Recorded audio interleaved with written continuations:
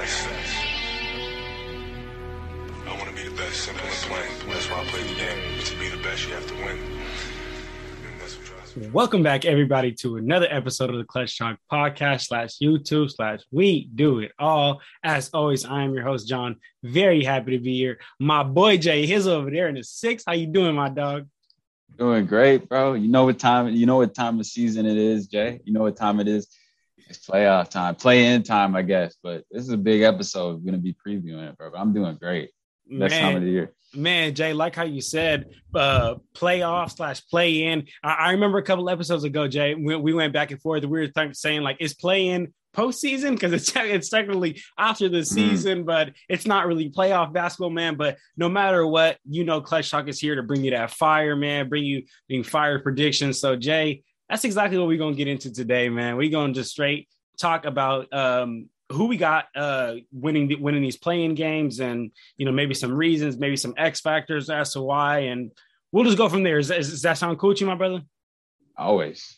All right, my brother. So look, man, I know me and you, we the hoop junkies. We know what's up, man. But there are some people out there who, they still a little bit confused about the play-in. You know what I'm saying? Because back 4 years ago, just the top 8 teams made it. But now with this whole play-in situation, it kind of made it a little difficult for some people to understand. So Jay, could you explain to everyone out there, to the listeners, to the family that don't know exactly how this play-in situation works? Could you explain how it works to them, Jay? Yeah, for sure. And I'm gonna simplify it so everyone can really understand. So first of all, there's 4 teams in the play-in game from each respective conference. First seed, the higher seed of each individual matchup always has home court advantage. So I'll picture it and put it into actual teams that are in it. So the 7 plays the 8 seed, the 9 plays the 10 seed in both respective matchups. So the 7th and the 8th seed win and you're in. If you're the 7th or 8th seed, you have 2 games to win 1. So that would be, for example, the Minnesota Timberwolves and the Los Angeles Clippers, the Minnesota being the 7th seed and the Clippers being the 8th seed. So it'll be in Minnesota tomorrow night. And the winner of that game goes on to play the 2nd seed, which would be the Memphis Grizzlies. The loser plays the winner of the 9-10 matchup, which is single elimination. If either of those teams lose between the Pelicans and the Spurs, the 9-10 loser is gone. And then the winner goes on to play the loser of the 7th-8 matchup. And the winner of that matchup gets the pleasure of taking on the Phoenix Suns in their first round matchup. So that's kind of really how it works. And then on the other side, just flip it for Eastern Conference example, the Brooklyn Nets, who are the 7th seed, play the 8th seed Cleveland Cavaliers in Brooklyn, because Brooklyn is the higher seed, Jay. And the winner of that takes on the Boston Celtics. And then the loser plays the winner of the 9-10 matchup. Like I said, reiterate that fact that the loser of the 9-10 matchup is out. So the loser of Atlanta and Charlotte is gone.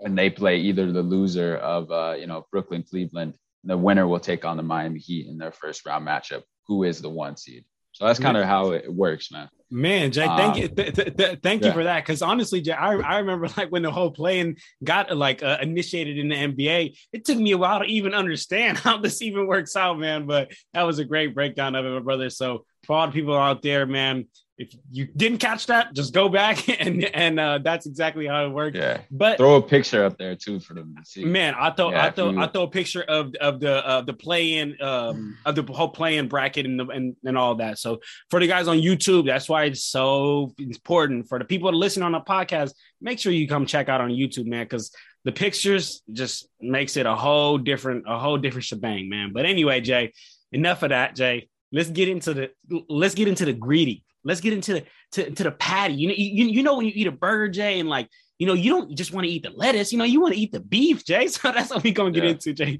We're gonna get into the beef, man. So let's get straight into it, Jay. Let's just kick it right off. So the first night is Cavaliers, Brooklyn Nets. That's the first game that happens, and then after that would be the Minnesota Timberwolves versus the LA Clippers. So yeah, let's start off with that first game, Cavs and Brooklyn Nets, man.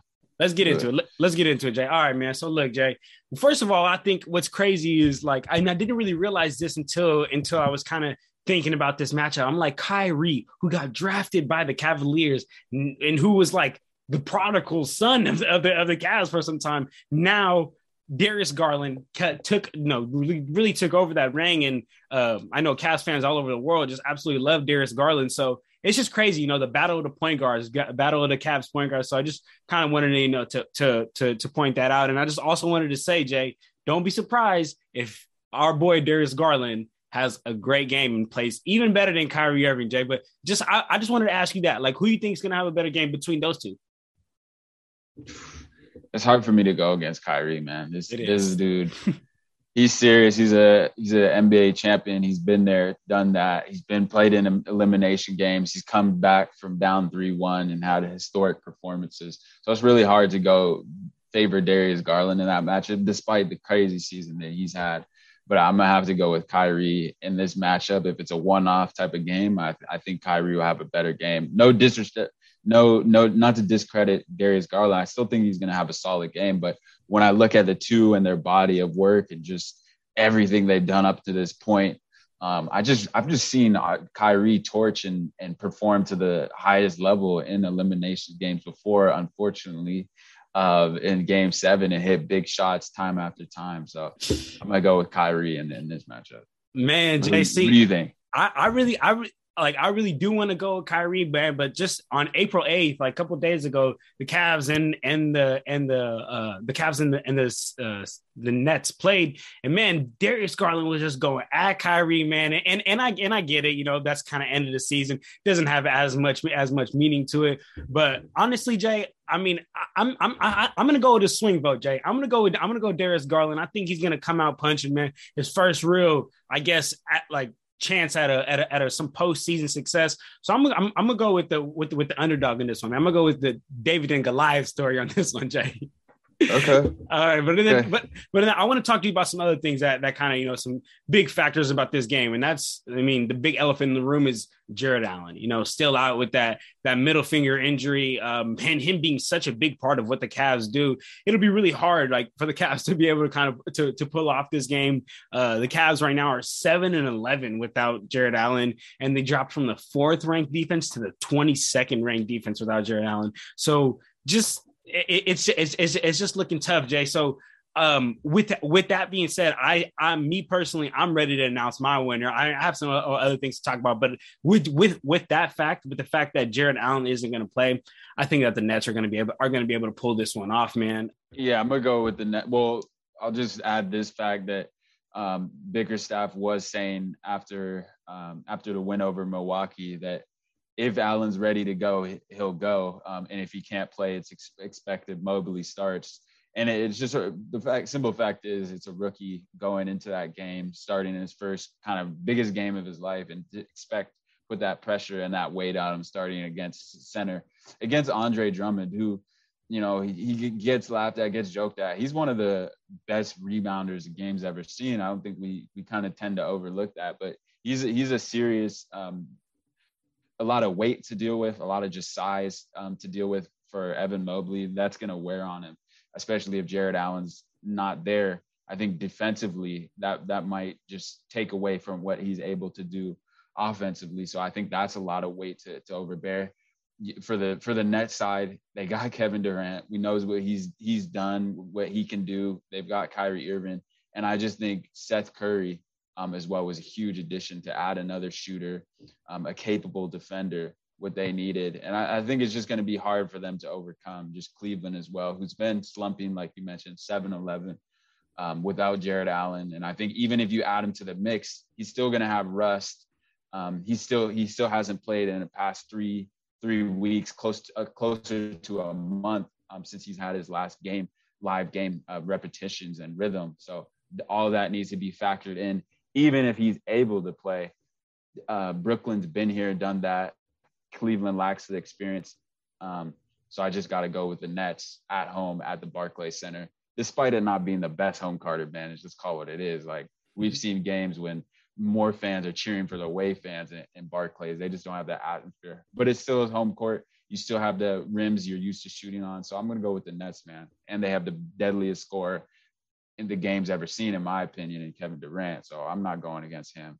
Yeah. I got the Nets in this one. Yeah, Jay. I mean, at the end of the day, it's really hard to go against the Nets because they they have KD and I know I'm not going to quote it exactly quote for quote because I don't want to get KD wrong, but there was an interview and they were kind of talking to him when the Nets were struggling about the regular season, and KD basically kind of, if I'm going to sum it up, he basically kind of said the regular season doesn't really matter. Me and my guys know what to do come playoffs. Just put us in that position. And honestly, that's what KD that's what KD does. That's the epitome of KD. And then I just want to touch on a point that you brought up, Jay, that I really, really liked. You talked about Andre Drummond being, too big, right? Like too big. And as I mentioned, like the April 8th, the Cavs and Nets just played. And I was actually rewatching that game last night. I wanted to see a little bit of some stuff that was just on the court. And you could when you visibly just see like, wow, this guy is so much bigger. So I had to look up the weight, Jay, and the weight is so huge. Look, Evan Mobley is 215. Lauri Markkanen is 240. Kevin Love is 251. Andre Drummond is 280. So he's just over, like how you said, he's a big dude. So like, I'm really going to be expecting a lot of bully ball coming from the Nets. And like how you said, Jay, I think in my opinion, that's going to be an X factor. That's going to be something that can really take the Nets to the next level. Especially in this game, they really got to be able to take advantage of that. But I do want to flip it to the other side and kind of talk about the Cavs, because the Cavs also, they do have a super lengthy, quick, and young team. And I think that it would be to their advantage for them to be able to push the pace. I think all game they need to push the pace and really make Andre Drummond run. Try to get Andre Drummond on an island as much as possible. I'm expecting a lot of pick and rolls to get Andre Drummond on Darius Garland on the island.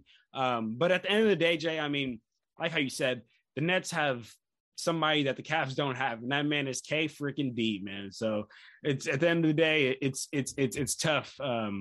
It's tough playing against players like that, Jay. So yeah. So no, they're gonna be I expect Cleveland to throw doubles at Kevin Durant, get the ball out of his hands. But like I mentioned earlier, they got Kyrie Irving and they have Seth Curry. Both of those guys they picked up when they picked him up, or when they were, for Seth Curry, one of the reasons they brought him over was to add another shooter that they lacked without when Joe Harris went out. And that's exactly what they got. He's a capable scorer off the dribble as well. So if they're going to throw that double at KD, I think Brooklyn's going to make them pay with Kyrie knocking down shots, doing what he does off the dribble.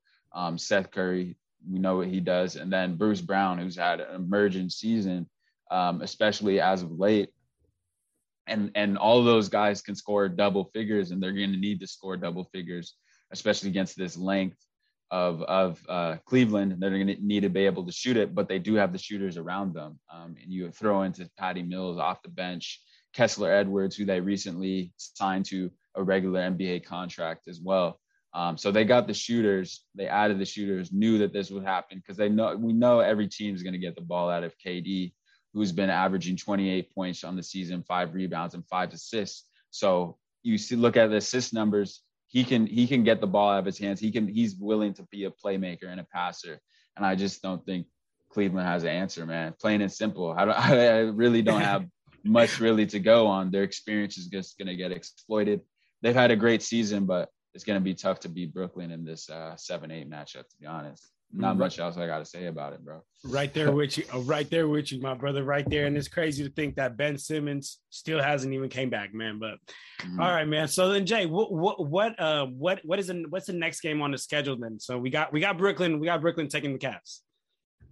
I'm looking forward to this. I'm looking forward to that first matchup, but the Los Angeles Clippers at the Timberwolves at 9:30 Eastern tomorrow night. That's gonna be a game, man. We know we got Patrick Beverley gearing up against his old squad in Minnesota. We know he's going to be on 10. We saw what happened last night, getting tossed from the game. But he's the type of dude who's just gritty toughness and leadership over there in Minnesota. He's going to get his guy, Minnesota is going to come ready to play, but you look on the other side, Paul George, Reggie Jackson, Norman Powell, who they just got back. They're going to be ready, Jay. But, I just little preview about that game. We got Anthony Youngberg. We got the young squad. We got the Clippers who made it to the Western Conference Finals. This is going to be a great game, man. But how are you feeling about it? I know I talked a little bit, just intro to the game. Man, Jay, look, hey, I'm just going to come out and say my winner because we talked about it a couple of episodes ago. I said who my sleeper playoff team is, and I'm going with the Wolves, Jay. I know it might sound like crazy because they got Paul George. They're the 7th seed, man. That's not a crazy take. But the Wolves, you know what I'm saying? The Wolves for the last for they've just had this terrible reputation for the last couple of years, man. But you're right. They definitely are the 7th seed this year, so they've earned it. And they've really earned my respect, Jay. They really are my sleeper playoff team. I really think that Anthony Edwards, Jay, is going to be like one of those special playoff players, like one of those like playoff rondos or like the D Books in the playoffs, or even it's funny to say, but like playoff Pete, like Paul George, right? So I think he's really going to be one of those players because when you watch Anthony Edwards, like man, he just knows how to score from anywhere on the court. He's a smart player. He could defend. And then I guess I'm going to talk about some reasons as to why I would have, the Wolves winning, not only because of Anthony Edwards, but I also think Karl-Anthony Towns is going to have a field day on Zubac, on Robert Covington, or Isaiah Hartenstein. I think he's just going to have he's going to have his way, right? I mean, we've seen Karl-Anthony Towns really emerge this year as one of the best bigs in the league, not the best big in the league, but one of the best bigs in the league. And more than anything, Jay, I just think that the Wolves are going to be a good playoff team because playoff basketball is what is it entitled, right? It's a lot of good defense. Can you run your half court set? And the Wolves have good defense right now. They definitely know how to run. They definitely know how to run their half court set. They can run a half court set with D'Lo and Ant running constant pick and rolls with Karl-Anthony Towns. All these role players on their team know their roles. So it's really looking up. But before I just blow off the Clippers, I need to talk about the experience because the Clippers have had so much more experience in just postseason in postseason success. I mean, Ty Lue is, as much as people could say like, yo, LeBron tried to carry him or whatever. No, I feel like he's a proven winner in the postseason, and his record is 51-29 in the postseason. So, with him being there and him having that experience is vital. And then one other thing I want to add, Jake, because I read this stat last night and I was shook. When Paul George played his first postseason game, Anthony Edwards was 9 years old. So that just shows you like the experience that the Clippers have over the Wolves, Jay. But talk to me, Jay. Who do you got? What are some X factors? How are you feeling about this series? Well, the X factor is certainly, I think, Patrick Beverley and what he brings defensively is toughness. But here's what I think. Like Patrick Beverley, for as great as he is defensively and what he does, the energy that he brings, I'm not taking away anything from that. But the only thing where he lacks is size. Like you can be all the pests, but at the end of the day, a guy like Paul George, bigger guys, he's only 6'2" and kind of a slim frame, man. A lot of guys in the league aren't really feeling that night to night unless it's a dude like, I don't know, a bigger dude, Marcus Smart, who's a little bigger than Patrick Beverley, got some more size on him. You're feeling that more like night to night, for the whole game, a guy who's just on your body, bumping you, brushing you on cuts, getting in you. You're feeling that more than a guy like Patrick Beverley, as much as he is a pest. But the dude's little, he's small. And I think I'm just going to read this quote to you from what Paul George said. I'm not going through Pat. We're going through the T-Wolves. This is not a Paul George versus Patrick Beverley matchup. This is a Pat Bev versus Clippers matchup. I'm not even going to make that narrative. And that specific quote from Paul George, PG, shows me he's locked in. I mean, this is a Clippers team who's been to the brink of an NBA, been to the brink of being in the NBA Finals just last season without Kawhi. We know he's not playing, but I just think the vast experience, playoff experience they got, that they're not going to fall into that trap of what Beverly does. Westbrook, we seen him talk about he's just out there running around. Well, I don't think that. He does bring a lot of leadership and a lot of prowess and physicality, and it rubs off on his other guys, as I've been saying all along that it would for the Timberwolves, even to the offseason. So it's not a surprise to me that they're in this position at the 7th seed. But I will say the experience of guys like Paul George, Reggie Jackson, Nicholas Batum, for they brought in for this very reason, the vast experience he has, Marcus Morris Sr., not to mention the depth that they have with Ivica Zubac, Isaiah Hartenstein, that can get scrappy on the defensive end. I think they can match up well with all the tools offensively that Towns, D'Lo, Anthony Edwards that they have. I think that mix of the depth that they have. And I didn't even mention Norman Powell, who just came back, Terrence Mann, Robert Covington, Luke Kennard. These are guys who can score double digits, who also have playoff experience. I think that is hard to match up with if you're Minnesota, despite having home court advantage and despite being a team who's really got a chip on their shoulder. I think it's just going to be a lot to overcome when it comes down to it tomorrow night with Ty Lue, a guy who's come down from 3-1, backs against their wall. It's hard for me to go against the Clippers, which is why I'm going to go with the Clippers upsetting and being able to take on the Memphis Grizzlies. I'm going to go with the Clippers in this matchup. Oh, okay, Jay. I mean, hey, you riding high on the Clippers. I like that, Jay. But what I want to talk about with you is, I know you mentioned Zubac and some of these players, but so that's my X factor for the Clippers, right? So my X factor for the Clippers is Zubac, because I don't think Isaiah Hartenstein is playable in the playoffs against Karl-Anthony Towns. I don't think Robert Covington has the size to play against Karl-Anthony Towns comes playoffs. So my X factor for the Clippers is that Zoo doesn't get in foul trouble. Is there any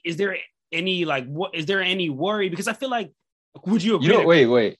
You think Covington's not playable? Because I look at that for the Clippers, and I just see their ability to go. I think that their ability to go small is something that will give Minnesota trouble, because you can look at the lineups they can throw out there with Reggie Jackson at the 1, Norman Powell. You throw in maybe Luke Kennard, another shooter, add to that mix, play Paul George at the 5, and then Robert Covington Paul George at the 4, Robert Covington at the 5. I think that's a formidable lineup to throw at Minnesota, because you have a lot of size, you have shooting, especially, and you force Karl-Anthony Towns to defend on the perimeter. You bring him out of the paint, and I think that's a lot of room to operate for those guards. What does Norman Powell do? He's a great slasher. He can get to the rim. He can knock down open shots. Paul George, we know with that type of bag, he can. Reggie Jackson as well can get downhill. And you can even throw in Marcus Morris if you want to play bigger and get him in there and take out Luke Kennard out of lineup. I see just a lot of versatility. Nicholas Batum, you got a lot of those lanky, long wing defenders that you can throw out there for the Clippers. And I just think it presents a little bit of a matchup nightmare, I want to say, for the Timberwolves if they can't adjust to that early, Jay. So that's how I'm seeing it right now.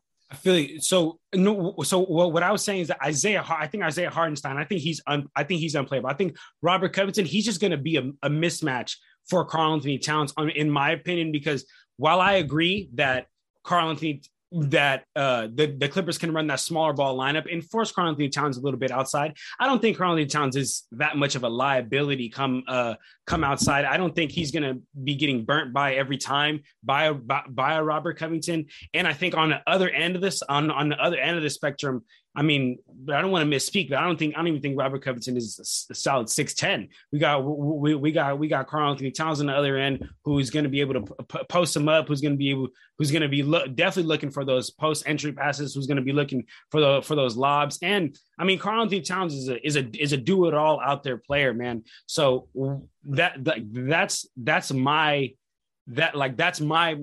point of worry for the Clippers is if Zoo isn't there to be big that big body banging with Cat, then I don't think Hartenstein's playable. He's just not good enough, in my opinion. And then Robert Covington is going to be a mismatch. But it'll also be a mismatch on defense, man. So like how you said, Jay, it's going to be an intense matchup, man.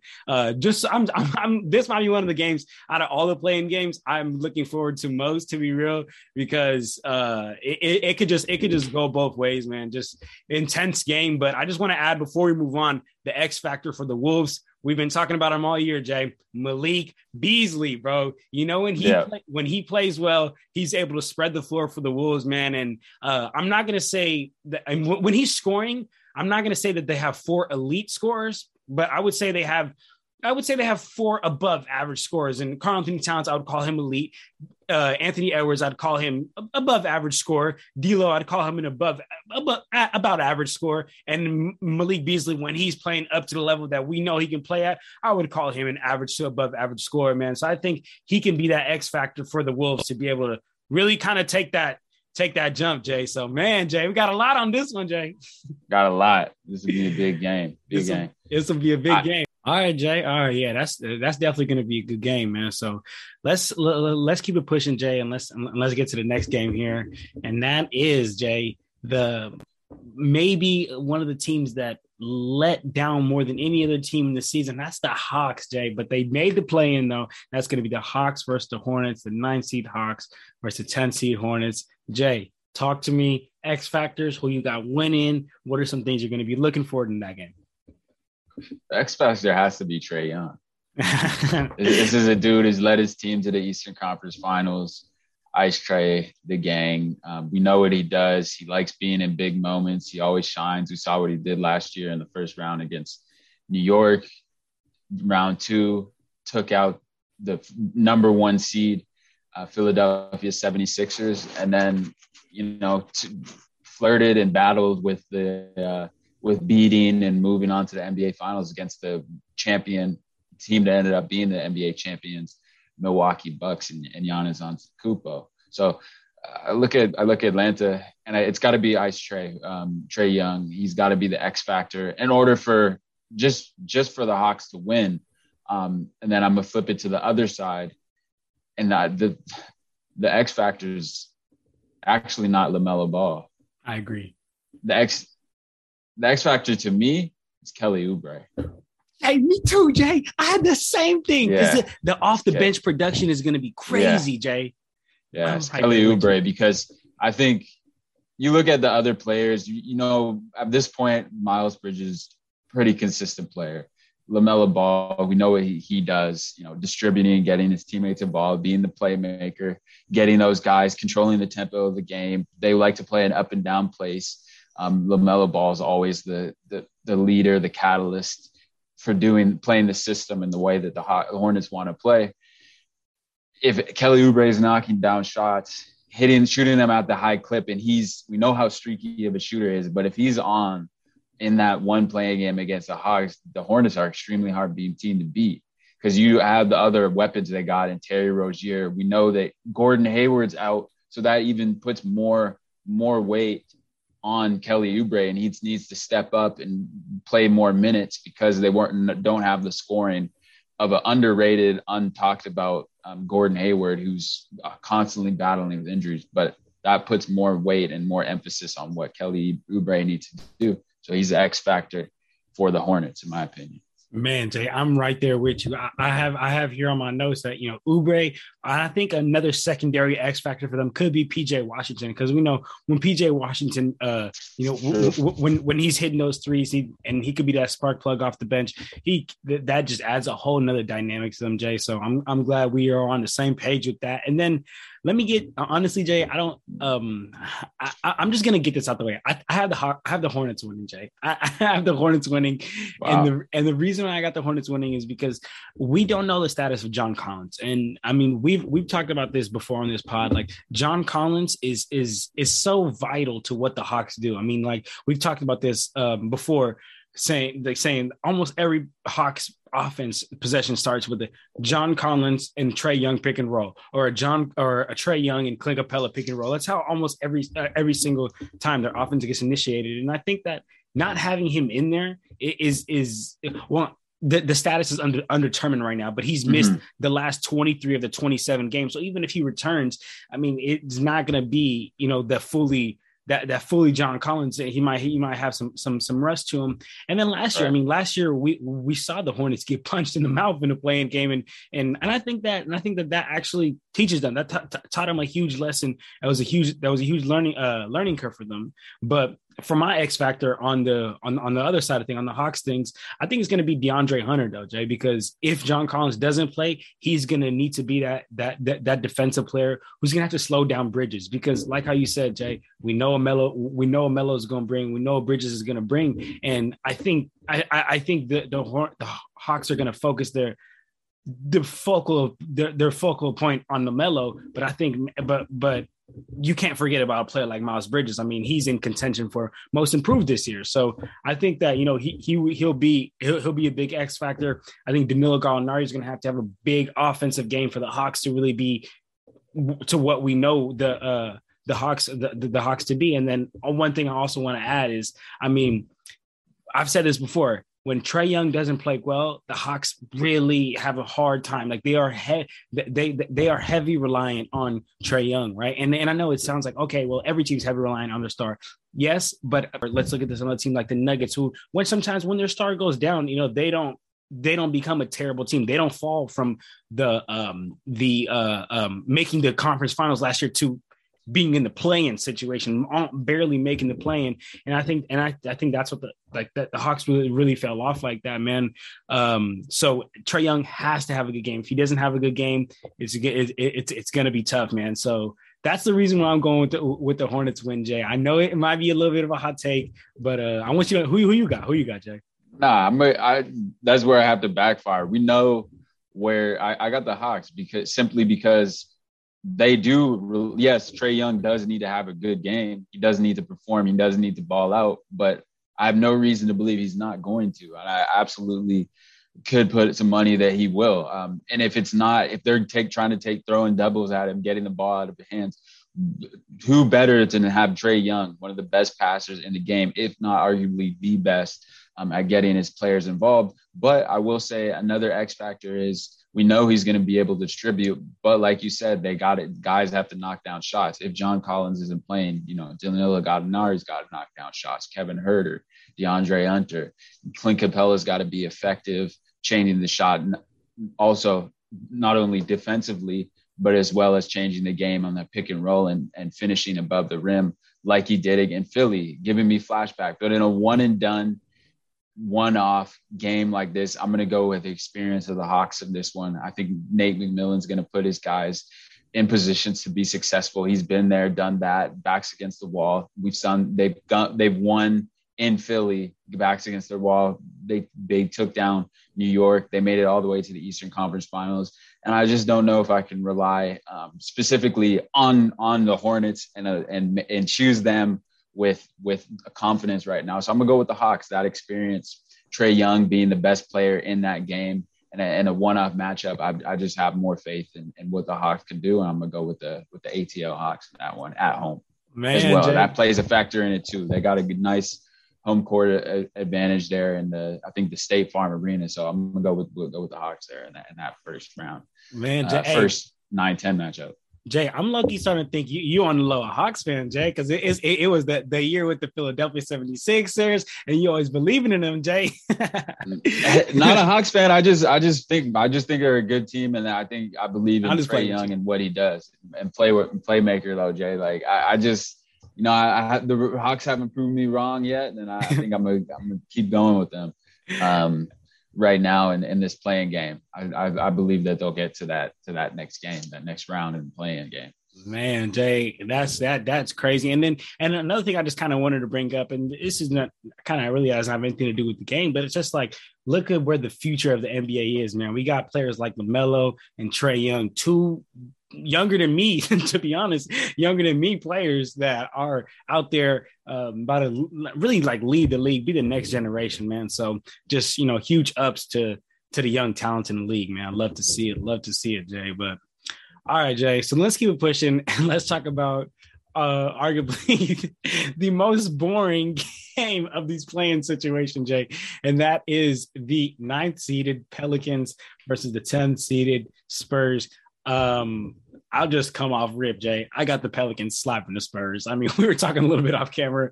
I just think that the offensive firepower of CJ McCollum and Brandon Ingram is just going to be too much. And I just don't know. The Spurs already are not a great defensive team. So going against a great player like CJ McCollum, who, I mean, we know he's just offensive firepower. Brandon Ingram, I wouldn't say he's at the same level of CJ McCollum, but I feel comfortable saying he's head over heels above anybody else on that Spurs team. So I mean, to be real, I got the Pelicans winning, and just want to give a huge shout out to the Pelicans because they started the season 1-14. Like that, just like, man, that shows you right there. Turn around and you get it together. You know what I'm saying? Yeah, as well. I'm gonna go with the Pelicans that one. I just like you mentioned the how CJ McCollum has been playing, Brandon Ingram, the young guys, Jackson Hayes. They're gonna possibly have Devontae Graham playing. They just got a lot of weapons at their disposal to exploit the Spurs, where they can potentially see some mismatches. One of them, I look to them to expose Jakob Poeltl on the perimeter, get him on a switch, maybe with a pick and roll, pick and pop situation with Brandon Ingram, and just have CJ just go to work in isolation. You add into the mix Jonas Valanciunas, who's going to is a solid big man, crazy big man, can step out and hit the pick and pop three. He can get nasty down low and get his buckets that way. So they kind of got that nice yin and yang, in and out, inside, outside game that I think really just San Antonio, just firepower wise, can't match up with. I do love DeJounte Murray. I think he's a great player and he's up and coming, but I just think they need maybe one or two pieces to add to that bunch. I don't think Keldon Johnson, he's had some flashes of being a good player, but inconsistent at times. And then you look at the rest of that team, not really reliable enough. But I will backfire. I don't think it's going to be a blowout. I think it's around a 10, 15-point game. Maybe San Antonio will keep it closer, but I don't think it'll be a blowout in the sense, like, if you're talking like 20-30, Jay, I don't think it will be that, because I think Popovich just won't allow his team to get blown out like that. We saw last year when they were in the play-in game, they didn't get blown out. They kept it close for the majority of the game, I think against Memphis, but ultimately ended up losing. I think there would be a similar fate for them this year. The Spurs, that is. Por la vida is their slogan. Hashtag Por la vida, man. So Jay, would you agree? Pour out the play-in game. Pour out the play-in game. Jay, so would you agree that Greg Popovich is the X factor for the Spurs? Or would you say it's somebody else or something else? The X factor is DeJounte Murray. Ultimately, players play the game, coaches put them in the bit. But Greg Popovich is a huge part of what they do. But I think they go as far as DeJounte Murray. He is the engine to that ship. So whatever he's doing, however the Spurs successful they are, is going to be because of DeJounte Murray running that show. He's the all-star on that squad. Whether it's a vote in or however he got in, he was still an all-star. We can't overlook that. He is the only all-star in that game. So he's got to play like it. And if any Spurs have any chance of winning that game or being in that game, it's because of what DeJounte does. So, man, all right, Jay. All right, hey, I mean, out of all the games, this is what I'm least looking forward to, but I'm gonna be tuning into all the games. This is like one of my favorite like times about the year, with this postseason, because we actually now get a chance to watch every single game. It's tough to try to watch every single game in the regular season because like 5 games start at the same time and all this, right. So it's just it's great to really get to digest all of the hoop. Yeah. Absolutely, best time of year in terms of one and done. I love the aspect of a one and done in the NBA, having that you got to win, move on, and anything. We're making all these predictions and everything, and we have to keep in mind that this is a one and done game, and anything can happen in a one and done. That's the beauty of it as well. We can make all these predictions considering what happens, but it's a one and done game. It's like the March Madness. Why that's so great, because anything can happen in one day. and we might see something totally unexpected. Somehow, someone have a breakout game, someone have a career high. Some team just come out completely flat, like we saw the Hornets come out against Indiana. Something like that could happen. We don't know, but regardless, we got KD, we got Kyrie, like you said, we got LaMelo, Trae Young, Karl Anthony Towns, Paul George, all in the playing game. This is what the NBA wanted when they the past year we had Steph, LeBron, all those KD as well. No, I forget who the other it was good. But man, we still got a lot of star power in this playing game. So let's see how this first round of the playing game plays out, and then we're gonna have a recap of those games, and then we'll talk about the next round of the playing games once we know the winners of that one. So stay tuned for that, y'all. Man. Absolutely, man. Make sure you guys stay tuned. And then Jay, I know we've talked about this before, but just for any fans that and any for the family that ain't gone back and listen. But Jay, can you give your thoughts one more time on the play-in? Like, do you like it? You is it something that you want to stay around forever? I know some people have shown a lot of like this dislike for it. I mean, LeBron's been out there speaking bad on it when it wasn't good for him, but it was good for him. He was speaking good on it, right? But just how do you feel about the NBA as a as an NBA lover? Like, I mean, we just want to let the people know. The play-in is great, in my opinion, because the play-in allows, number one, it gets rid of tanking. Number two, it allows for a one and done. You don't perform well in the playing game throughout the regular season, it rewards you for getting a top 6 seed. And if you want to be a 7 or 8 seed, fine. Like, you struggle, you have injuries throughout there, it still allows you. You just got to win one game and you're in. One game and you're in. You like double or nothing. You in. And if you're a 9-10 seed, you get rewarded for not tanking. You get an opportunity to win 2 games in a row, which is tough, especially at this level in this day and age. On the road, winning 2 games in a row. Well, at least one game on the road. Mm-hmm. If you're the 9 matchup, you have the higher seed. But still, winning back-to-back games at this level is hard. But it rewards you for not tanking and being relevant. So I think it's great having that one and done aspect, kind of that tournament vibe. I think it's great. I love it. I love it, Jay. I love it too. I'm right. Yeah, I love it. It like how you said, it prevents the taking. And earlier in the episode, I was talking about that Nets and Cavs game that just happened the other day on April 8th, right?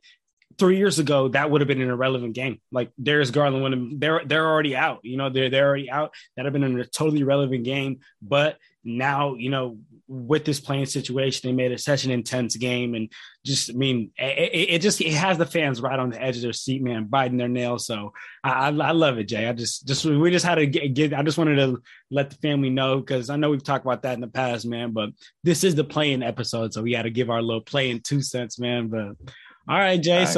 So then, man, Jay, I think it's a good place for us to wrap it up here, Jay. Like how you said, we got a super duper exciting play-in situation about to come in. I'm just getting ready to watch some hoop, Jay. But you got any last words to say before we get off here, Jay? Oh man, it's been a great night of ball. Great 2 nights. Great 2 nights. Enjoy the games and follow us up with us once we know the winners of those matchups for the next round of the playing games. Yes, sir, man. Yes, sir. So just like how Jay said, man, make sure you don't forget to follow us on our Instagram, man. It'll be right here in the description down below. Don't forget to follow us on our Twitter, our TikTok, again, right here in the description down below, man. And that's it, man. Don't forget to get at us, and we out of here, y'all. Clutch Talk out. Peace.